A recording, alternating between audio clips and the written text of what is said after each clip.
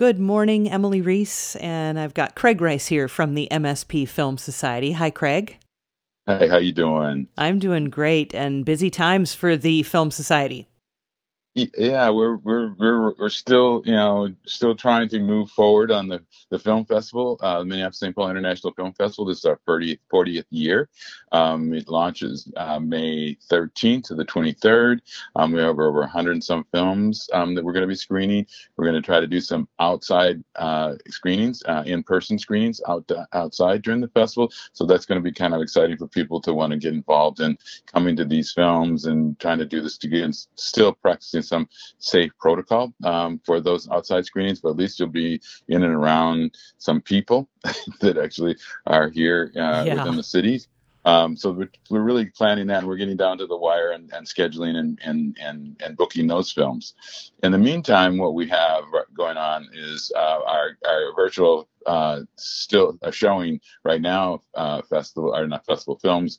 One is called Perfumes, which is it's a French sort of light drama about a perfume master, a woman who actually knows and can detect all kinds of different subtle scents, and her chauffeur, and how their sort of estrangement becomes a friendship, and they come close together in their travels and in competition with other perfumers around France. Another film that are showing now is called Another Round, and it's nominated for an Oscar or Oscar consideration. It's a drama. It's a Scandinavian drama. So it's sort of a drama comedy, kind of. It starts out funnier than it ends up, but it's about some school teachers, a group of male school teachers who read this an article about a certain amount of alcohol consumption loosens them up and can make them better teachers, and so they do it, and it starts out to really work, where they're much easier, lighter, more fun. But obviously, alcohol is alcohol, and the more consumption you have, because they realize if it works this way with a little, then maybe more will make them better teachers, and it starts to sort of spiral from there. So it's kind of a cautionary tale. But we also have Amundsen. You're going to have to correct me if I say this wrong again. The Great Expedition. It's about his exploration of Antarctica. It's a drama, fictionalized version sort of his history, but it still is an incredibly expansive film. It's a beautiful film. It's one of the better looking films I've seen in a long, long time. Mm. We also have going on starting this week, March 24th to April 1st, is the Cuban Film Festival. This is the 12th annual one.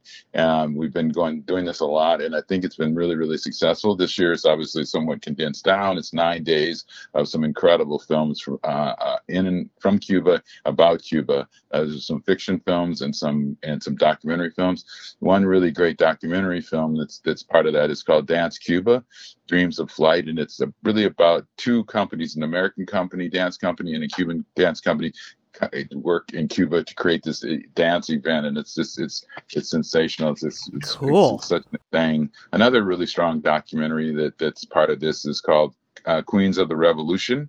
It's sort of based on sort of Cuba's the real cultural resistance to homosexuality, the pressure that's put on these people, but also it's about a drag queen contest and celebration of this, and they sort of resist the natural trend in the country to control them, and they just decide to embrace who they are, and against all odds go out there, and it's an incredible piece of work. And I love the film. I've seen it a couple times actually, and it's just a sensational piece of work. And again, it's about resistance and things like that. Another film that we have that's a sort of fiction dramatic film.